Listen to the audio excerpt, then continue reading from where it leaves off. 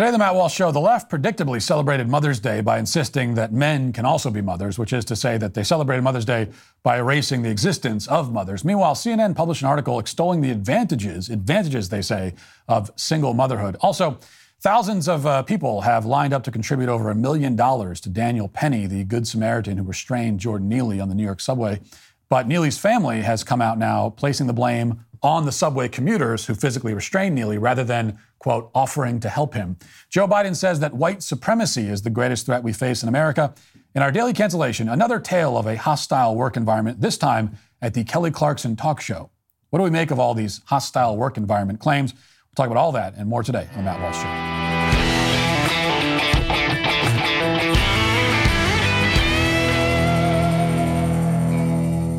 The first step in growing up and being a real man is getting off your parents' phone plan. Getting your own cell phone plan gives you a sense of independence and responsibility. It's a step towards becoming more self-sufficient.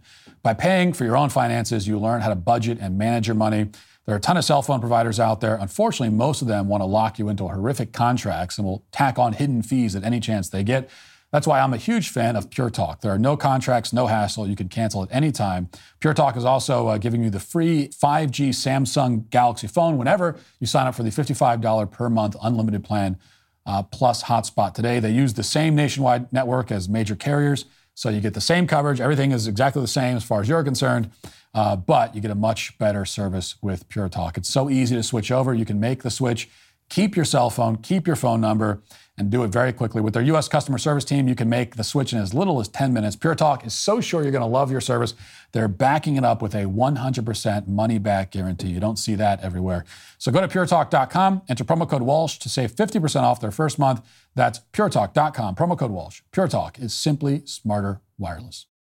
Yesterday was, of course, Mother's Day, a holiday that was first celebrated in 1907 and declared a national holiday 7 years later.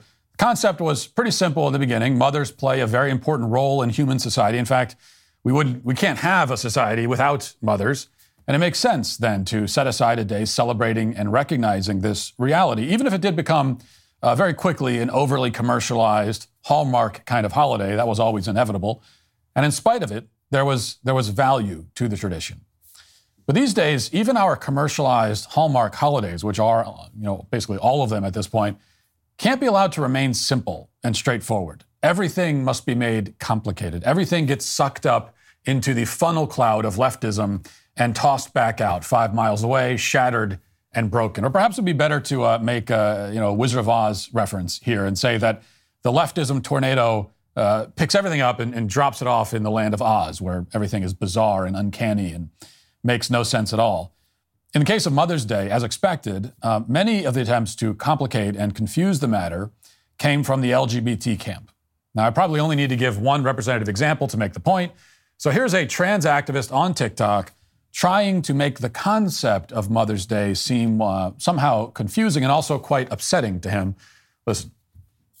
Okay, so Mother's Day is tomorrow, and this is the second day that's rolled around.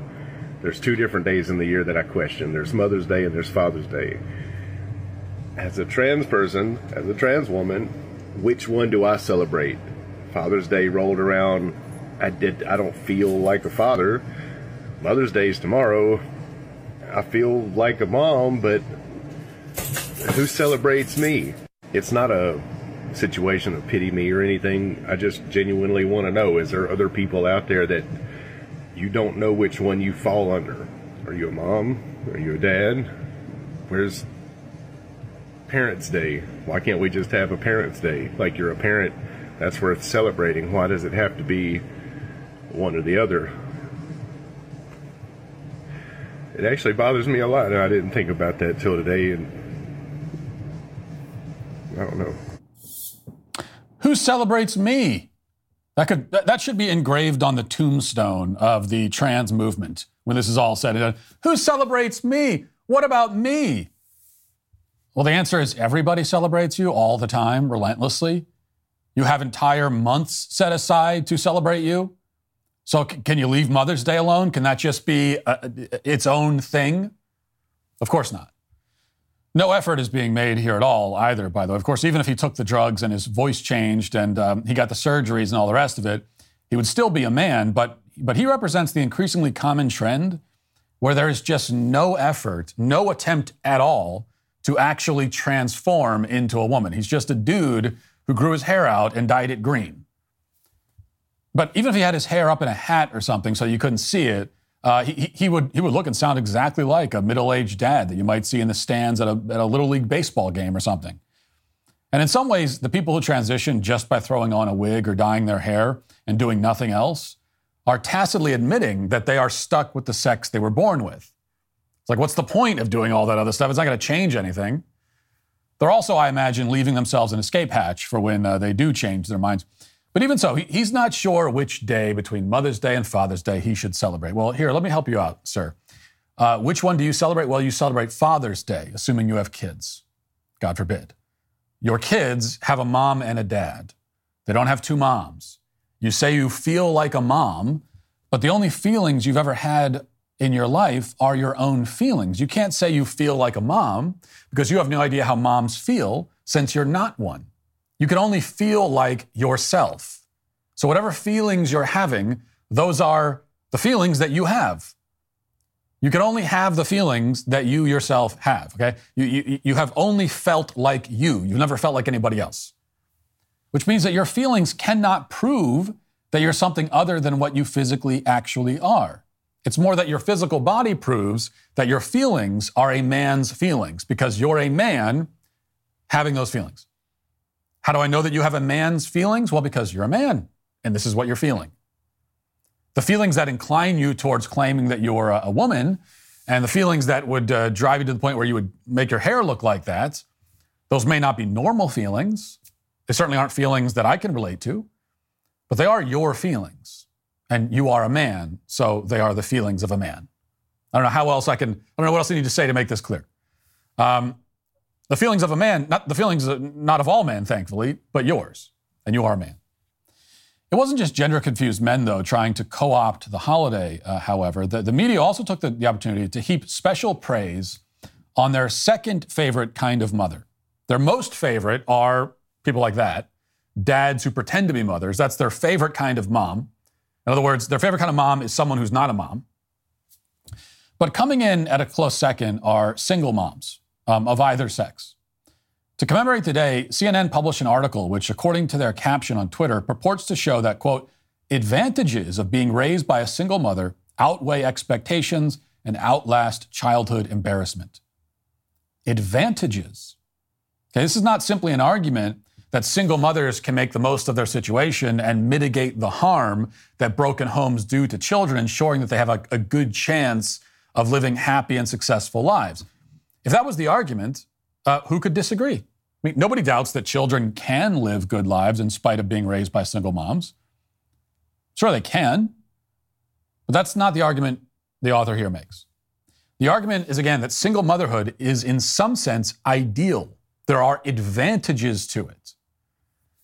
Let's go through some of this article. Headline: Let us now praise single moms.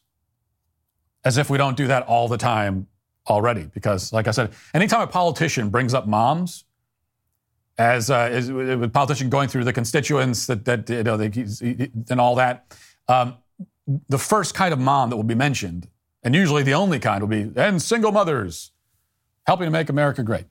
So it says, quote, roughly 24 million, or 1/3 of all American children under age 18, are living with an unmarried parent, according to a 2018 Pew Research Center analysis of U.S. Census Bureau data. And 81% of those single-parent homes are headed by a mom. This has been a growing trend since the late 1960s. The number of kids being raised by mostly single moms has more than doubled between 1968 and 2017. So far, this is all true, and it's catastrophic. We've been running this social experiment for decades to see if fathers are expendable for children individually and society generally. And we've gotten an answer to that question. The answer is the one that the moderately perceptive people decades ago already knew and warned about. But few listened. The answer is no. Every child has a mother and a father, which means that they need a mother and a father. They may get by with only one parent, just as plenty of people who have been forced to get by with only one leg. But it's not ideal. It's not the shortest path to fulfillment and happiness. The author seems to admit this fact early on, detailing his own trials and tribulations growing up in a single-mom household. Then he tells us this, quote, "There's been a lot of research over the decades that has shown children of single-parent households report more family distress and conflict and live at a lower socioeconomic status compared to those growing up in two-parent households. Two-parent families usually have more income and are generally able to provide more emotional resources to children. That's also a reflection of how little the United States in general does to support working mothers with parental paid leave and access to more health services and quality education." Well, the first part of that is mostly right. There's a ton of research measuring the effect of divorce or unmarried parenthood on kids, and the research almost always turns up the same results. Kids without fathers in the home are worse off in nearly every way.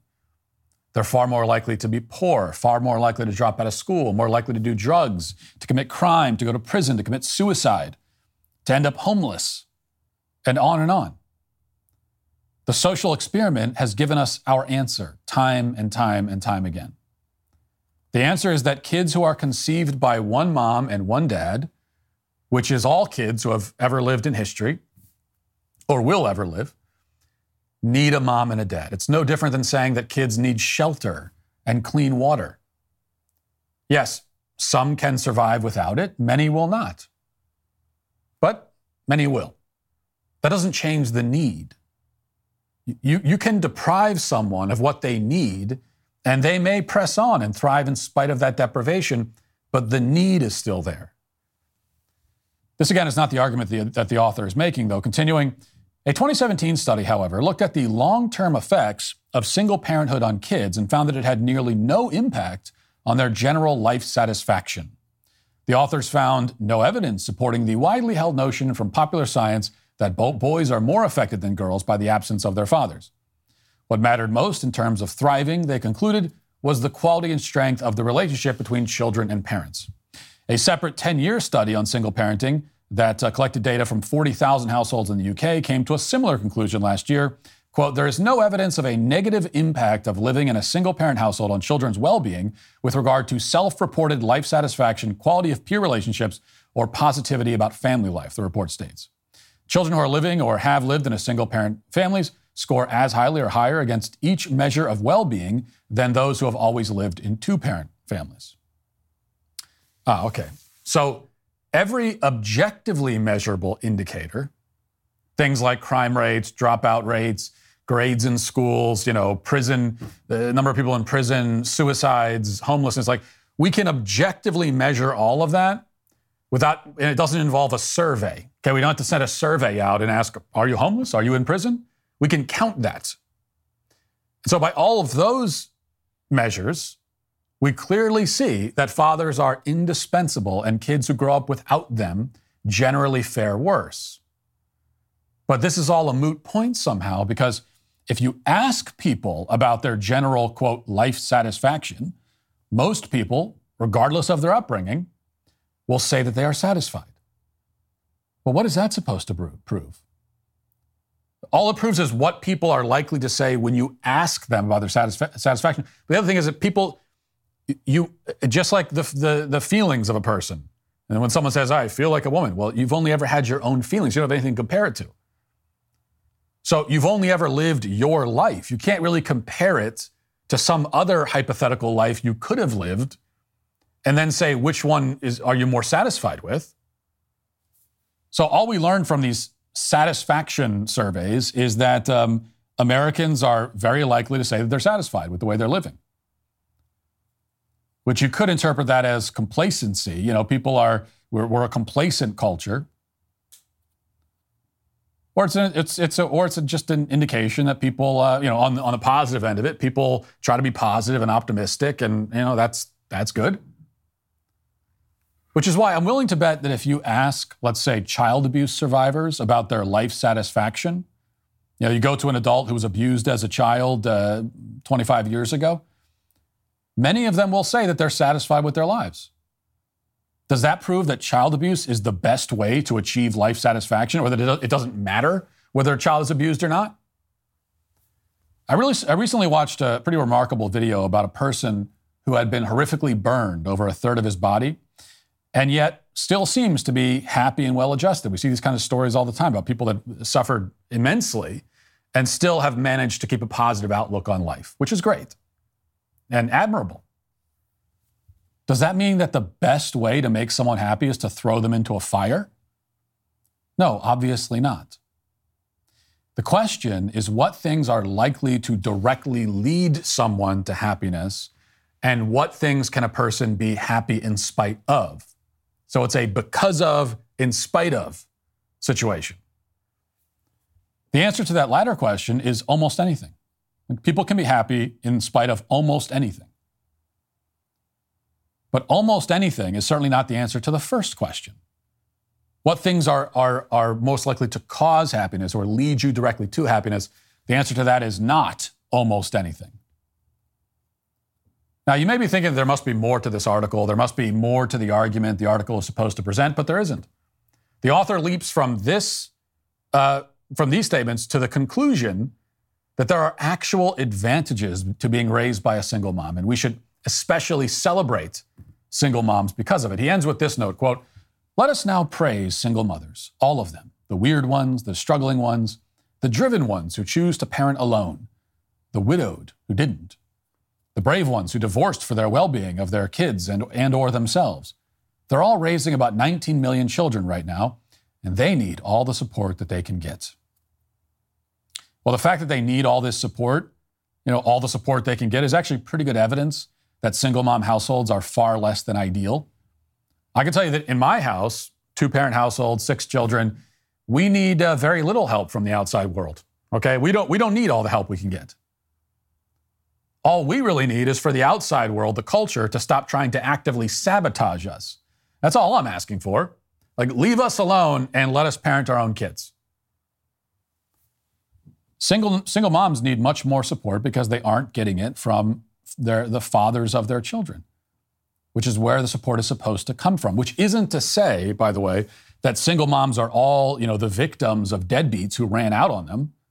Far from it. In fact, one of the reasons why we should not be throwing parades for single moms is that many of them choose to be this way. They choose to be single moms. The majority of divorces are initiated by women, and the majority of divorces cite things like money and irreconcilable differences, quote unquote, as the reason for the split. So these are not all or even mostly women who had to flee from horribly abusive men. In many cases, these are women who chose single motherhood as a lifestyle, believing that the father of their children is expendable. It's like an ego trip. Well, I can do both. We don't need you. Our kids don't need you. And this is a message that society seeks to reinforce. That's why they really want us to celebrate single motherhood. The left sees stable 2-parent households as an existential threat to their agenda, which they are. Children from those kinds of households are going to be less vulnerable, less susceptible to the push and pull of the greater culture. Not immune from it, obviously, but less susceptible. And that's the problem the left has with 2-parent households. They don't want us raising and caring for our own kids. They don't want the home to be a fortress protecting against insidious societal influences. They want our kids vulnerable, exposed. And that's why they present single motherhood as an ideal. It is ideal to them and their agenda. They just forget to mention that part. Now let's get to our 5 headlines.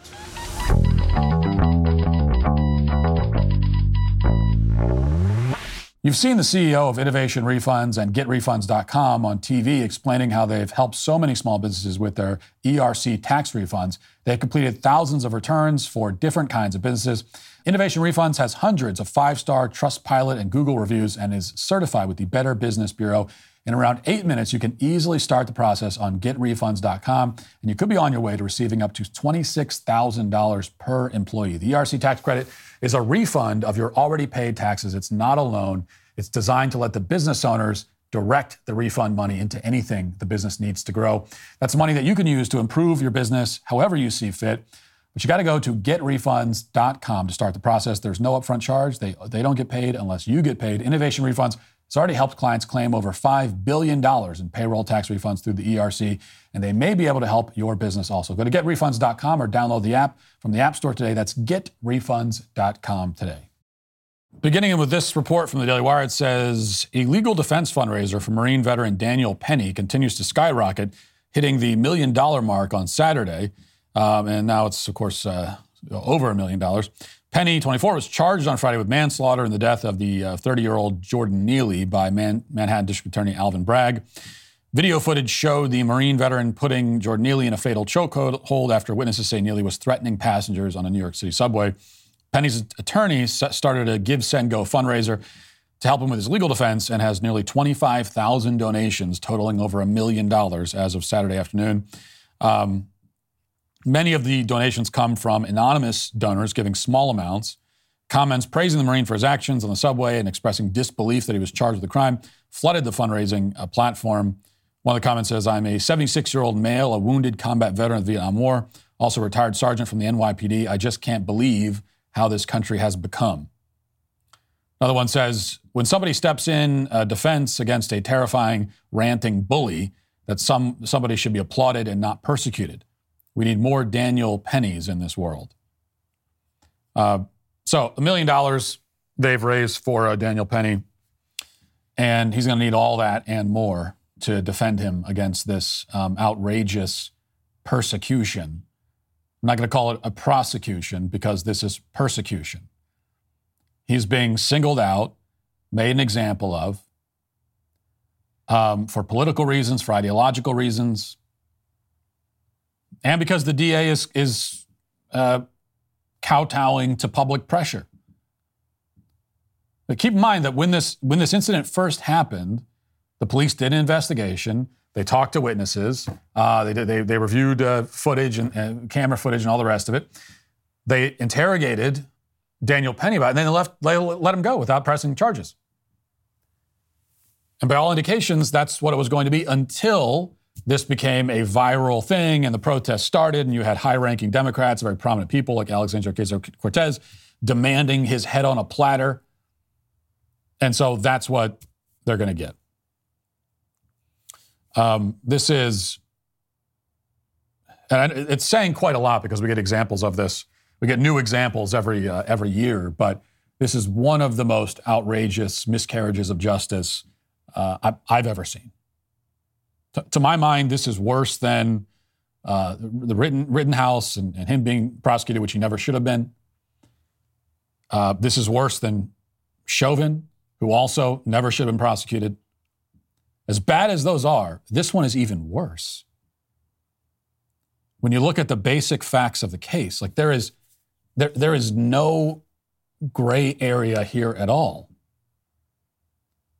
Okay, you can't even try to hang your hat on something like with Rittenhouse. Well, you shouldn't have been there to begin with.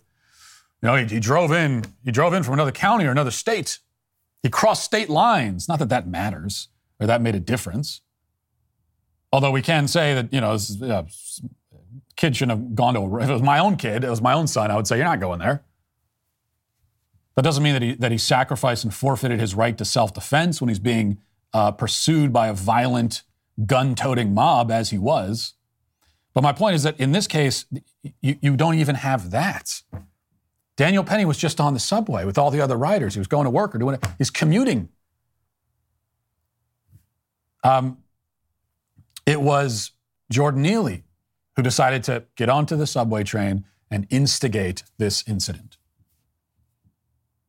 And we know from witness reports that he absolutely was making physical threats. Like, we know two things about him. We know that he was making physical threats, saying that he was going to hurt people on the train and that he's willing to go to jail. So although he did say reportedly, I'm going to hurt, he did explicitly threaten physical harm.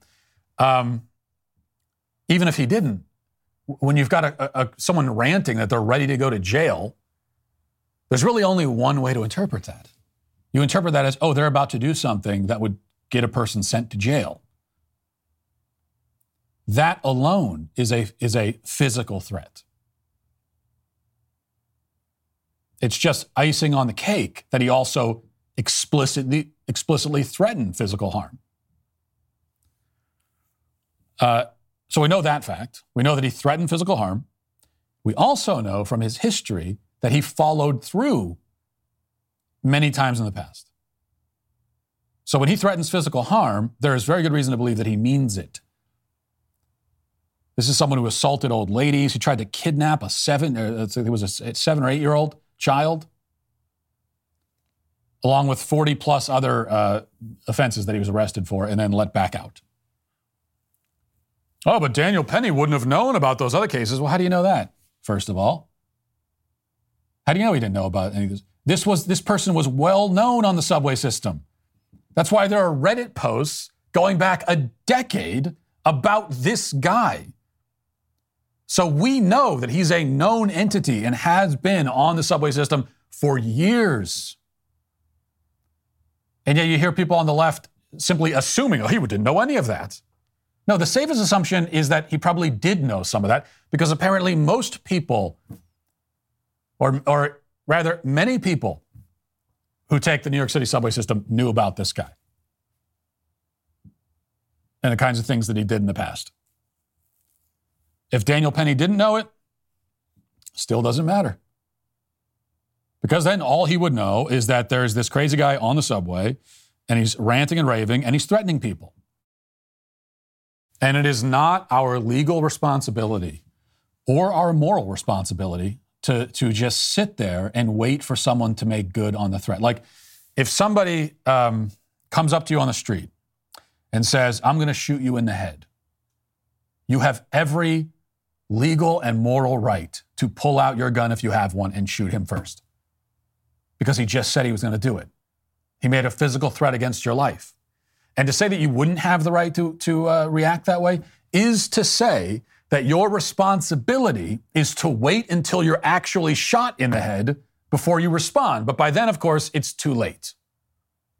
So what you're really saying is that we have a responsibility to lay down and allow ourselves to be assaulted and killed, which is actually the position that many on the left are taking in response. In fact, I had someone tweet at me yesterday. Was talking about the explicit threats that Neely was making. And somebody said, well, they're just words. Just words. And this is coming from the kind of person that I guarantee you would just words.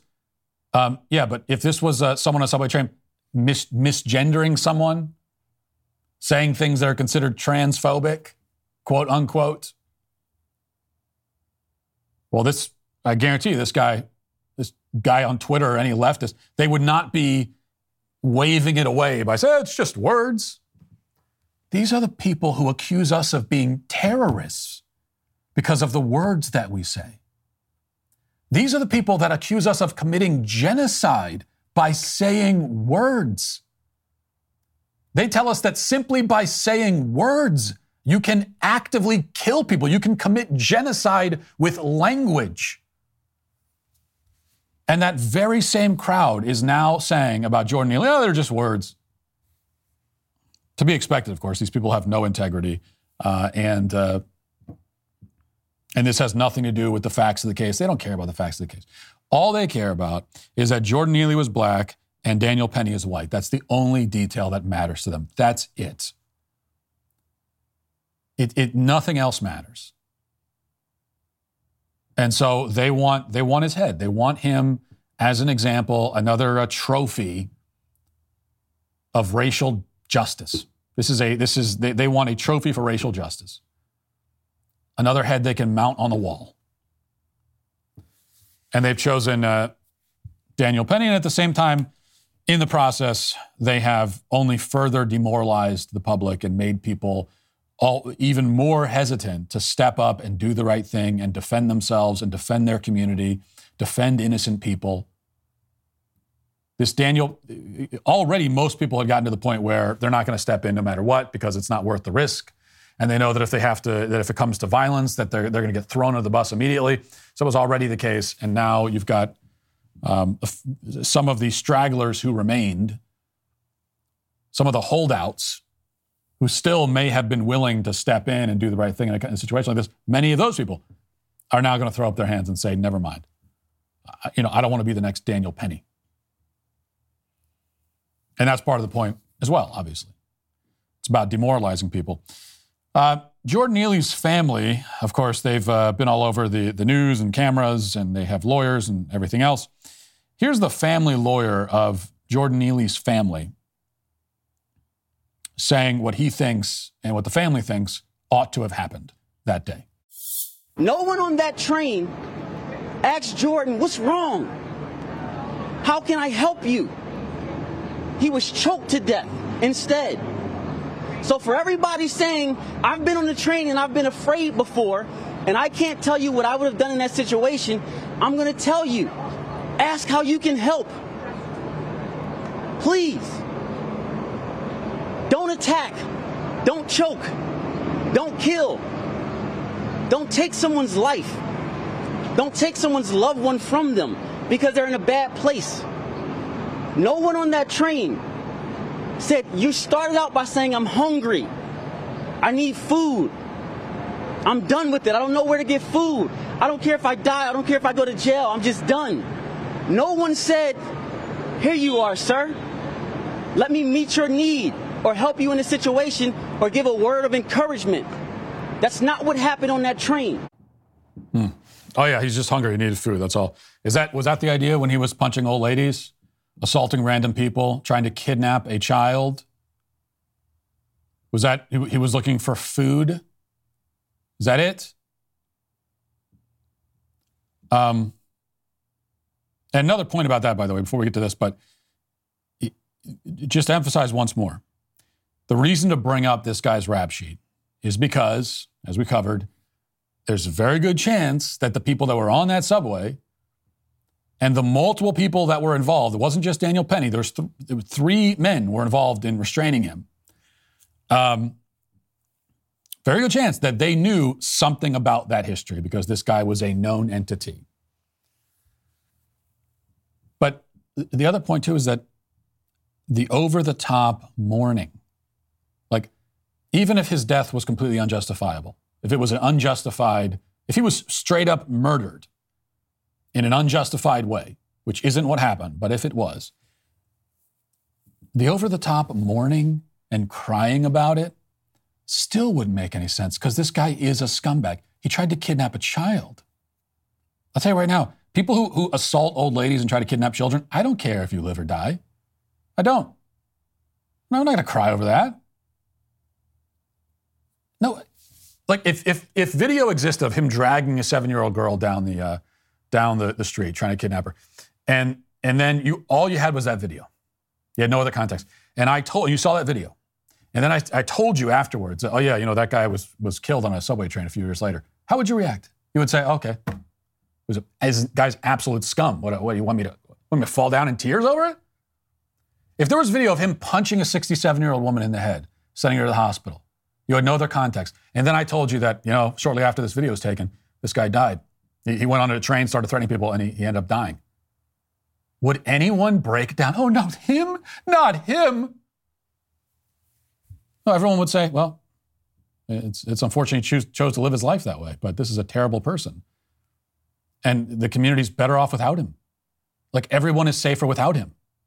Let me tell you something. This community pretending to mourn, you are better off without this guy. You're all safer now because he's gone. That's a fact. That alone, on its own, does not justify any kind of violence somebody might have perpetrated against him, which is why we don't need those facts in order to justify the way people responded on the train. They were just responding in the moment, and that's all we need to justify it. So that's not my point. My point is the over-the-top weeping and wailing, not Jordan Neely, no. What are we going to do without this guy who kidnaps children and assaults old ladies? Thousands of people die every single day. And we don't talk about almost any of them. You can see little blurbs, little news reports that come up here and there if someone dies, this or that.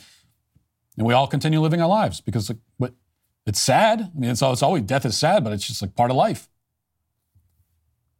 But then we choose specific people of all the death and suffering in the world. We single out certain people and we choose them And we say, these are the ones we are going to especially mourn. How does Jordan Neely make the cut for that?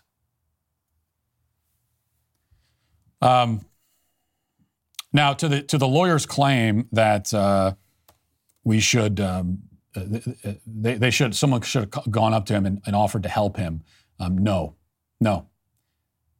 When you've got a man making threats of violence, no, the last thing that you want to do is go up and let's talk through this together.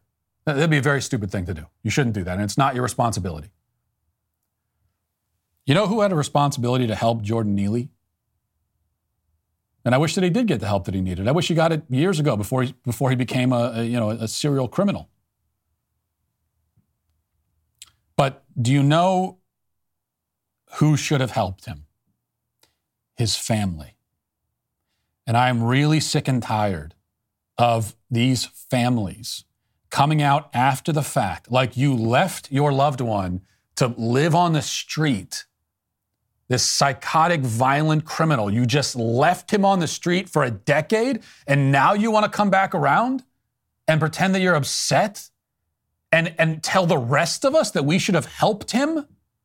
He's your family member. Where the hell were you?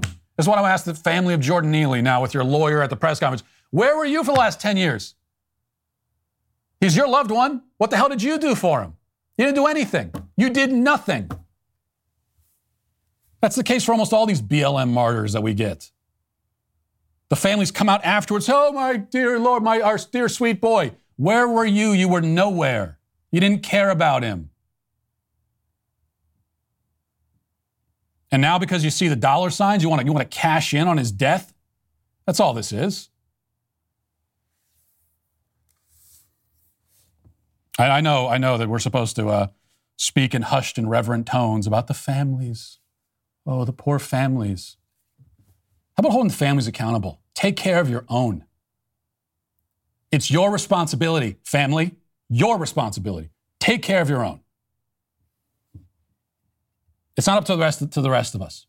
You put the rest of us in impossible situations. By not taking care of your own, you put the rest of us. You inflict this person on the rest of us. And then you dare to question after the fact? When we are forced to do things we don't want to do. Daniel Penny didn't go to work that day or get on the train that day wanting to get into a physical altercation. He's not the one who instigated it. He's just sitting there. He wants to get from point A to point B. It's the only reason he's there. Jordan Neely put him in a situation where he had to make a choice. And you, as the family, put Daniel Penny in the same situation by not taking care of your own. Didn't take care of him. Now you want to cash in and make tens of millions of dollars, and it will probably work too, won't it? Because that will heal. That's the only way to heal now. Completely abandon your own family members, and then, well, I need money. I need to heal. It's disgusting. It really disgusts me. All right. Anyway, here's one from Yahoo News. Oh, hold on a second. Actually, I'm skipping ahead. We didn't get to that one yet. Starting with the Daily Wire report. President Joe Biden ginned up racial tensions at the graduation, because we need more of those, at the graduation ceremony for Harvard University on Saturday, claiming that America's greatest threat comes in the form of white supremacy. Biden gave the commencement address for the historically black college and university at Capital One Arena in Washington, D.C., and we have a nice little clip of that. Let's check it out. To stand up against the poison of white supremacy, as I did my inaugural address, to single out as the most dangerous terrorist threat to our homeland is white supremacy.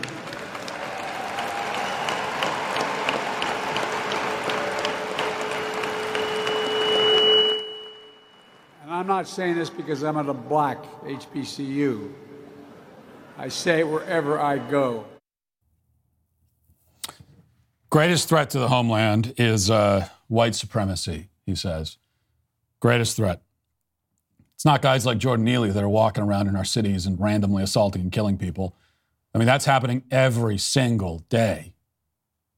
Every single day in this country, there are people being randomly killed and assaulted and accosted as they're walking down the street or sitting on trains or doing anything else. Every single day. Every day there are gas station clerks that end up trembling on their knees on the ground, begging for their lives when a gun-toting criminal comes in to rob them. That happens every day also. Every day there are people sitting at stoplights. They look over, they got a gun stuffed in their face, and they're getting dragged out of their own car and possibly killed in the process by some nihilistic, empty person, no regard for human life at all, and will happily kill you over a few dollars or a car or something. That's happening every single day. And in almost none of those cases are they white supremacists who are perpetrating these crimes. Almost none of them. It's so rare that a white supremacist does something like this that anytime, every single day, if you hear a story about someone being randomly shot or killed, you could just immediately assume. You can make some assumptions about the perpetrator, and none of them should be that he's a white supremacist. But Biden says they're the greatest threat. DHS Secretary Mayorkas was interviewed shortly after the speech, and he concurred. The president yesterday at his commencement address for the Howard University graduates called white supremacy the major domestic terror threat in this country. Is that correct? It tragically is. You know, in the terrorism context, domestic violent extremism is our greatest threat right now. Individuals driven to violence because of ideologies of hate, anti-government sentiments, false narratives, personal grievances, and the like. And regrettably, we have seen a rise in white supremacy. Anti-government sentiments. Yeah, those, because that's the thing that they're really worried about. That's the kind of quiet part out loud aspect of this, where they're really worried about are those anti-government sentiments. And they want to tie quote unquote anti-government sentiment to white supremacy. So if you have if you have anti-government sentiments, then you're a white supremacist, which makes most of us white supremacists, because there are a lot of reasons to have anti-government sentiments about this particular government. And when I say this government, I mean the one that we've had for a long time. A lot of reasons to have negative sentiments about the powers that be, which makes you a white supremacist. Unless, of course, your anti-government sentiment is focused entirely on local police departments who you say should be defunded and wiped out so that you can carry on committing all the crimes that you want. They're not worried about that kind of anti-government sentiment. So the anti-government sentiment that drives mobs of people to invade a police station in Minneapolis, for example, and burn it to the ground, okay? Or drives people to set federal courthouses on fire. They're not worried about those anti-government sentiments. Those are okay. Those are understandable. Those are just people who are hungry and want some bread, and this is the only way they know how to do it. If you're anti-government, it's really, if your anti-government sentiments are more intelligent than that and more well considered and thought out, then it's white supremacy, according to them. There's no factual basis to any of this, of course. There's no way to justify any of it. The claim that white supremacy is the thing that we're, like, it is, for anyone who is worried about this, you're worried about the rise of white supremacy. I can tell you right now, you are eventually going to die. And depending on where you live, there's a not insignificant chance that you will be killed one of these days. But fear not, it is not going to be a white supremacist who does it. And I can just say that to you right now. Everyone who happens to be listening to me say these words right now, it is nearly certain that you will never be physically attacked by a white supremacist. It is not nearly certain that you'll never be physically attacked or killed at all. But it won't be a white supremacist. All right, we're going to skip ahead a little bit. Went slightly long on the first story, I think. So I did want to mention this, though. It would behoove me to mention it. I think that I should, because I give Pope Francis a hard time, rightly so. But this I did appreciate. This is from the BBC. Pope Francis has suggested that people who choose to have pets over children are acting selfishly. The Pope's comments came as he was discussing parenthood during a general audience at the Vatican in Rome. Today, we see a form of selfishness, he told the audience. We see that some people do not want to have a child. Sometimes they have one and that's it, but they have dogs and cats to take the place of children. This may make people laugh, but it is the reality. The practice is a denial of fatherhood and motherhood and diminishes us, takes away our humanity. It is not often that I get to agree with Pope Francis when he is pontificating about this and that subject. On this one thing, though, I certainly do agree. And it's not because, as you know, and I'm not claiming the Pope listens to my podcast. Maybe he does. But I've been on this theme for a long time. And it's not that there's anything wrong with getting a pet, with having a cat or dog in the house. It's that prioritizing being a pet owner over having children, that's the problem. Or seeing like pet ownership as a form of parenthood in and of itself, when it certainly is not, is the problem. And that is selfishness. So like the drive to try to replace kind of the parental instinct, the desire to have kids, trying to replace that with pet ownership, trying to fill that void with pet ownership is driven by selfishness. And the reason is that having a pet is it's easier. It doesn't demand nearly as much of you.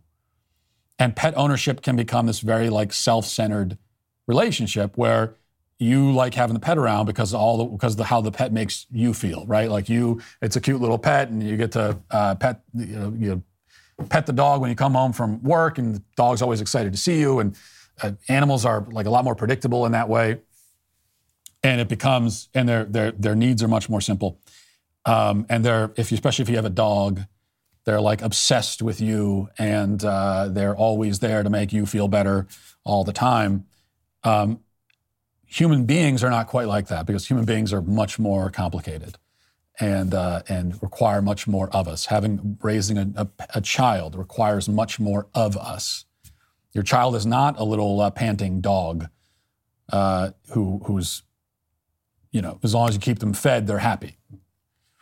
Now, there's much greater joy to be found in parenthood, but you have to find it. You have to work for it, and you have to earn it in a lot of ways. And that's why people don't like it. So, put one in the win column for Pope Francis there. That's pretty big news there. Let's get to the comment section. Daily cancellations are the law and order of the day. We the sweet baby gang. We know when you're out there looking for a job, one of the hardest things to do is to figure out how to stand out, and stand out in a positive way too, because you can stand out in ways that would not be so great. Standing out can be tough, especially when you're looking for a job or when you're hiring, looking to find that application that really stands out. And that's why you need to check out ZipRecruiter. ZipRecruiter helps you find the most qualified people for your roles fast. Right now, you can try ZipRecruiter for free at ZipRecruiter.com/Walsh. ZipRecruiter's matching technology helps you find the most qualified candidates for a wide range of roles. See a candidate you like, you can easily send them a personal invite so they're more likely to apply. Their user-friendly dashboard makes it easy to filter, review, and rate your candidates all from one place. Let ZipRecruiter help you find the best people for all of your roles. 4 out of 5 employers who post on ZipRecruiter get a quality candidate within the first day. You could be one of them. You can see for yourself. Go to ZipRecruiter.com/Walsh to try ZipRecruiter for free. Again, that's ZipRecruiter.com/WALSH. ZipRecruiter, the smartest way to hire. By the way, a little fun little tidbit from my own life, a big moment for me, actually. I officially entered middle age over the weekend by throwing out my back. Completely threw my back out. First real experience with this. So I could hardly breathe or like walk over the weekend. I can do those things a little bit better now because they put me on a bunch of drugs. And I usually don't like taking medicine at all. Like I won't even take Tylenol most of the time. And it drives my wife crazy because anytime, I'm like a little kid. She'll give me, I'll say I have a headache and she'll hand me some Tylenol. I'll hide it. Like I won't even put it in my pocket. I won't take it.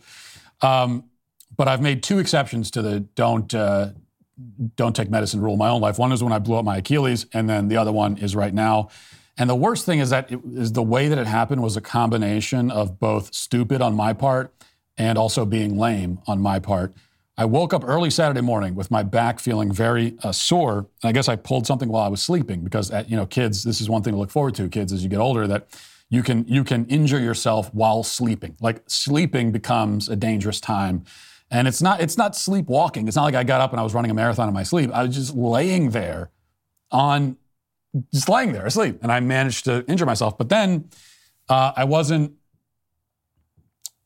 completely crippled, and I wasn't satisfied with that. So that afternoon, I took my kids out to the garden center, the nursery down the street. So we're getting some Mother's Day gifts for my wife. And one of the things we got her was this 70-pound statue of St. Francis of Assisi to put in the garden. And my wife loves like these little statues. And so we got her this thing, is 60 or 70 pounds. And I knew it was a bad idea, given the back issues, to lift it. And I was about to lift it, because I had to lift it, put it on the cart, bring it out to the car, lift it in the car, lift it out of the car when we got home.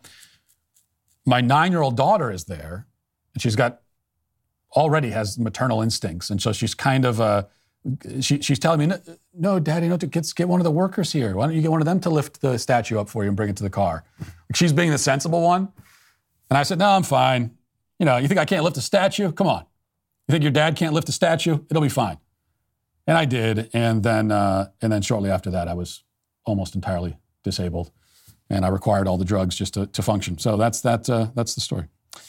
I guess I'm in that difficult period of a man's life where your body is getting older, but your mind hasn't caught up to that reality yet. And that's kind of where I'm living right now. All right.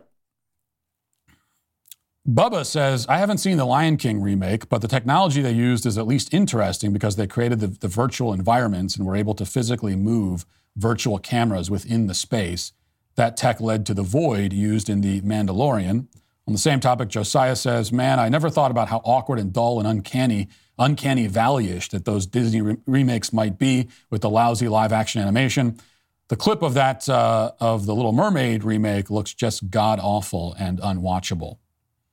Yeah, it is. And I was thinking about this too as well, talking about these live-action remakes of Disney's cartoons and how terrible they are.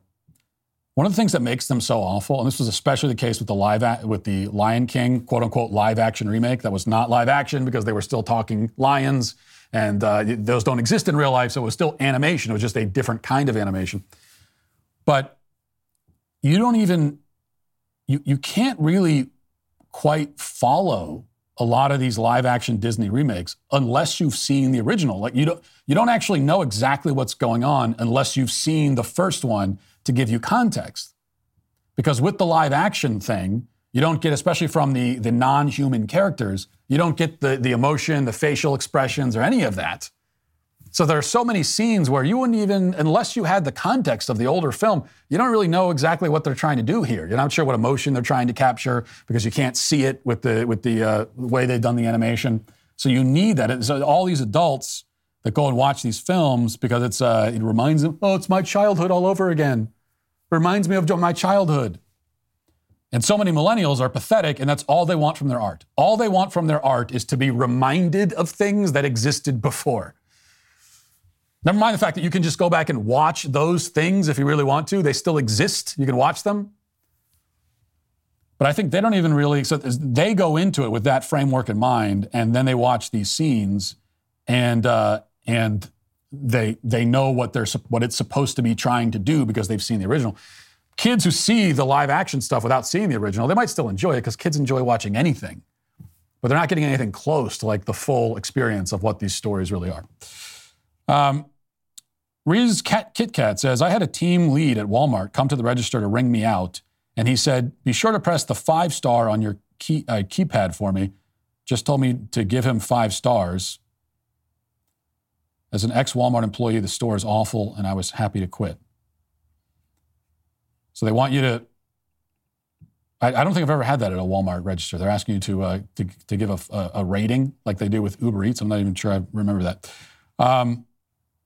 And then Moose Vector says, it terrifies my wife and I with making a family. Will our future kids be coerced and groomed outside our purview to mutilate themselves like this?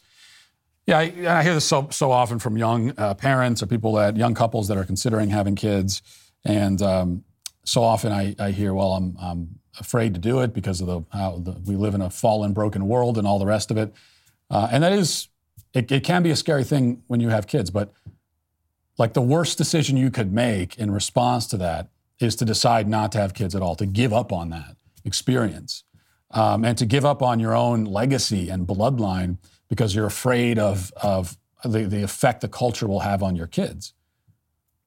And that's when the insidious powers that have made things this way in our culture, they win. That's what they want. I always talk all the time about demoralization. They're trying to demoralize us. And when you give up and you throw up your hands and say, never mind, I'm just going to give up on my bloodline, my legacy. I'm going to end it here because it's not worth it. That's when they really win. So that can't be our response. The response is have kids, love your kids, be attentive, raise them.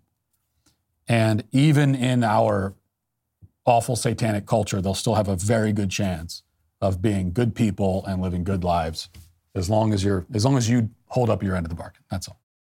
A popular professor who's been on the job for 30 plus years was put on leave for the crime of passing out Jeremy's he, him, and she, her chocolate bars, just giving people chocolate, free chocolate, somehow gets him suspended. Well, Jeremy believes that every free American should have the right to hand out chocolate. That is why Jeremy has taken his delicious he, him, and she, her chocolate bars and reduced them down to a tasty little microaggression size. So you can head over to jeremy'schocolate.com. That's jeremy'schocolate.com. You can get your microaggression size Jeremy's chocolate bars conveniently available for Halloween, which is a ways away, but still you can stock up now. Go to jeremy'schocolate.com and pre-order today. Now let's get to our daily cancellation. Well, I don't consider the American Psychological Association to be an authority on very many things, but I do think that the organization's website provides a simple yet accurate definition of trauma. It says that trauma is an emotional response to a terrible event and mentions as examples accidents, natural disasters, and rape. So if your house was hit with a tornado while you were huddled in your basement with your children, or if you were involved in a high-speed collision on the highway and you nearly died, or if, God forbid, you were sexually abused in the past, then there's a good chance that the experience will have a psychological and emotional impact that will stay with you for a very long time, or possibly forever. And the APA says that a traumatized person will typically experience shock and then denial in the short term, and long term they may find that their relationships become strained. They may have flashbacks, trouble sleeping, migraines, insomnia. All of these are symptoms of experiencing that trauma. It's very real. You can go through things in life that will have this kind of effect. But the good news is that for most of us, these sorts of events will be rare. Life is difficult because we are conscious agents living in a fallen world full of pain and suffering. And there's a certain amount of existential anxiety that comes with that and is always at least bubbling under the surface of our everyday life. But everyday discomfort is not traumatic, or at least it shouldn't be. Which means that if you find yourself frequently describing your everyday experiences as traumatic, and if you can do an assessment and see that things other people cope with relatively easily are somehow sources of trauma for you, then that's a good indication that you are the problem. If you're constantly talking about your trauma and finding new things to be traumatized by, that means either that you're being whiny and hysterical because you want attention, or you really do feel traumatized by everything, which means that you are emotionally fragile to an extreme degree. Either way, the problem is you. And that sets us up for this story published on Friday by Rolling Stone. They tweeted the story with this caption: exclusive. Current and former staffers tell Rolling Stone that the Kelly Clarkson show is toxic behind the scenes. They say Clarkson is fantastic, but allege that they are underpaid, verbally abused, traumatized, and put in uncomfortable positions. Yes, we have yet another tale of a hostile work environment, a story of trauma and emotional abuse and other things like that. It was only a couple of weeks ago that we heard about the alleged hostile work environment over on the now defunct Tucker Carlson show on Fox News. In the past, we've heard tales of hostile work environments on shows like Ellen DeGeneres and Dr. Phil and others. Now, this could be a sign that people working in television are slaves suffering horrific abuses. It could mean that being a 27-year-old PA for Kelly Clarkson is more grueling and taxing than being a 14-year-old in the coal mines in 1873. It could mean that. Or it could mean that the media business is fast-paced and high-pressure and results-oriented, and it attracts a lot of young adults. And this is a bad combination because many young adults these days are too weak and too timid and too incompetent to keep up in that kind of environment. So it could go either way. Let's investigate and find out. Reading from Rolling Stone, it says, quote, when the Kelly Clarkson Show debuted on NBC in the fall of 2019, the talk show immediately became a beloved, fresh addition to the traditional daytime lineup, with a built-in fan base from Kelly Clarkson's singing career who have been rooting for her since she first won the American Idol competition in 2002. The show captivates audiences. Over the past 4 seasons, the pop singer has interviewed guests like Hillary Clinton and Dolly Parton. She's performed Kellyoke segments where she sings covers of other people's popular songs like Whitney Houston's Queen of the Night and Adele's Rolling in the Deep, and has maintained a level of candor and relatability with viewers at home. But behind the scenes, employees say they were overworked, underpaid, and that working at the show was traumatizing to their mental health. A former employee adds, quote, I remember going up to the roof of the stage to cry and being like, oh my gosh, what am I doing? Why am I putting myself through this? Wow, I mean, what was she put through? I say she because I'm assuming this is a woman, though unfortunately that may not even be a safe assumption anymore. But what happened? What would cause a grown adult to take time out of her day while she's still on the clock to cry like a baby? Do they keep her in chains in the basement and force her to do her job while, against her will, while her manager comes by with a whip and beats anyone who isn't keeping up? Is working the Kelly Clarkson Show kind of like being a galley slave on a Roman ship in the first century? Is that how bad it is? Well, we'll have to keep reading and find out. Former employees say the toxic behavior behind the scenes starts with executive producer Alex Duda, who shields Clarkson from what staffers say they're enduring because of the climate Duda created. I think Alex Duda is a monster, a former employee says. I have a friend who's an executive producer who warned me about taking this job because apparently she has done this on every show she's worked on. As for Clarkson, the current employees, as well as 10 former employees, are under the impression she isn't aware of how bad things are for lower-level staffers, some of whom say they've taken on other jobs as babysitters, dog walkers, and Uber Eats drivers to pay their bills. Now, notice how we've made it several paragraphs into this epic tale of woe, and we've yet to hear any specific examples of trauma being inflicted on the staff. The only specific detail we get so far is that low-level staffers have to take on second jobs. My God, the humanity. You mean to tell me that when you're just starting out in an industry and you're a low-level employee, you might not make a lot of money and so you have to do other things to pay the bills? How terrible. I mean, that's only been the experience of literally millions of people since jobs have existed. I had to do the same thing when I was in my early 20s. I've worked 2 jobs at various points. I've worked 3 jobs. I've had times when I worked multiple jobs and one of the jobs was an overnight shift. So imagine getting off of work at like 10:30 p.m. and instead of going home to go to bed, you have to start a whole new job at midnight. Well, many of you can imagine something like that because you've done something similar. It's not unusual. It's not harrowing. It's certainly not traumatic. It's just work, and you'll be fine. So where is the real trauma here? Well, let's keep reading. One former employee says that they recently quit working at the show because a producer who reports to Duda yelled and cursed at them multiple times on stage. They say they developed so much anxiety from the way they were treated at work that they would regularly vomit and exhibit physical signs of sickness. This job deteriorated my mental health, they say. The second former employee says that they took a leave of absence because their mental health was also suffering. They say they were bullied and intimidated by producers who went out of their way to make staffers feel scared to ask questions and get their work done. According to the staffer, this prompted them to take a month away from the job and see a psychiatrist for the first time in their life because they truly couldn't handle it mentally. The former staffers say they've worked in the entertainment industry for years on different sets, but the Kelly Clarkson Show is by far the worst experience I've ever had in my entire life. It deterred me from wanting to work in daytime ever again, they say. When I say I was traumatized, I was really traumatized. Oh, you were really traumatized, were you? Really, really traumatized. When other people talk about traumas they've suffered in life, they're referring to things like watching a parent die of cancer, watching a friend get blown up on the battlefield. And those are traumatic experiences. you feel comfortable using that same language to describe your experience of getting yelled at by your boss.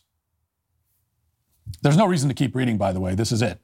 This is the one single scandalous detail we're given. Some people yell sometimes. Traumatic. You know, I once had a boss years ago in a meeting cuss me out at the top of his lungs and throw a book across the room in a fit of rage. I wasn't traumatized. I didn't lay awake that night trembling with tears in my eyes. I never sought therapy to help me recover or cope. I think later on I told one of my coworkers about it and we laughed because the guy's a psycho. And I think that's the last time I ever brought it up to anyone until this very moment. Now, should your boss scream and use foul language in the workplace? No. Is it inappropriate? Yes. Should it be a crisis in your life and a source of deep emotional trauma? Should you be crying and vomiting because of it? No, absolutely not. People lose their tempers sometimes. It happens. It'll happen at work. If you're working with other human beings like yourself, if you're working in a high-pressure, competitive business like media, it's even more certain to happen. Tempers, emotions run high sometimes. You don't need to alert the media about it. We already know, and we don't care. At the beginning, I said that we can interpret all this whining over insignificant things as either disingenuous and performative or a sincere expression of extreme emotional fragility. But I think the second option is the more concerning one. And unfortunately, I think also the correct one. We have bred a generation of Americans to collapse under the slightest pressure, to recoil in horror at any amount of discomfort and difficulty. And at the root of this disease is their belief that they have the right to a life free from discomfort and difficulty. They haven't been raised to understand that hardship is an absolutely inseparable part of life, of the human experience. They truly believe that a life of total ease and luxury is available, is possible, and anything that interferes with that pursuit of this fantasy is therefore a violation of their human rights. People in the past didn't complain nearly as much about their toil and suffering, even though they experienced both to an infinitely greater degree than we do, because they recognized that this is the price of admission for conscious beings in a physical world. That's why even if you've suffered actual trauma, real trauma from a truly traumatic experience, it's still not a good idea to harp over it the way these people harp over every stubbed toe and paper cut. You know, one of my favorite scenes and one of my favorite stories ever put to screen, the Western miniseries Lonesome Dove, happens right after Diane Lane's character, a prostitute named Lori, is kidnapped and then terribly abused by an outlaw named Blue Duck. Robert Duvall's character, Gus, kind of this grizzled old Western guy, rescues her, and later that night, when they're sitting together, Lori breaks down in tears and says, they shouldn't have done that to me, Gus. They shouldn't have taken me. And Gus gives her a hug and pats her shoulder and says, I know, honey, but they did. I know they shouldn't have, but they did. They did. Dumb modern audiences may watch that scene and interpret it as Gus being uncaring or dismissive, but it was the opposite. His point was that you won't gain anything by dwelling on the fact that your past sufferings shouldn't have happened. Yes, it shouldn't have happened, but it did happen. And the point Gus was making is that you'll never be able to function in the world and truly heal unless you accept reality for what it is. It shouldn't have happened, but it did. Now what? If Gus would say that to a woman who'd just been kidnapped by outlaws in the Old West, what would he say to a grown woman crying on the roof at work because her boss was kind of mean to her? She shouldn't have yelled at me for being 7 minutes late to our production meeting, Gus. She shouldn't have done that. Maybe if he was in a kind mood, he would pat her softly on the shoulder and deliver the same message. I know, honey. She shouldn't have, but she did. But if he did that, he'd probably end up getting fired and then sued for sexual harassment because he touched her shoulder and called her honey. I think the better response in the latter case would be something like, yes, honey, she yelled at you. People yell sometimes. That's life. What did you expect? Did you expect that nobody would ever lose their temper at you, ever in your life? Even when you're doing annoying things like showing up late to a meeting that everybody else managed to get there on time for? So you want everyone else to exercise total and perfect emotional restraint, but you're the one up here on the roof crying like a toddler in the middle of the workday? At least the mean people are productive. You're useless. Look at you. Now get back to work or you're fired. That's what I would say anyway, which probably is why I'm not in management. But at least I can still say to literally everyone who has ever complained about a hostile work environment, you're canceled. That'll do it for us today. Have a great day, everyone. Talk to you tomorrow. Godspeed.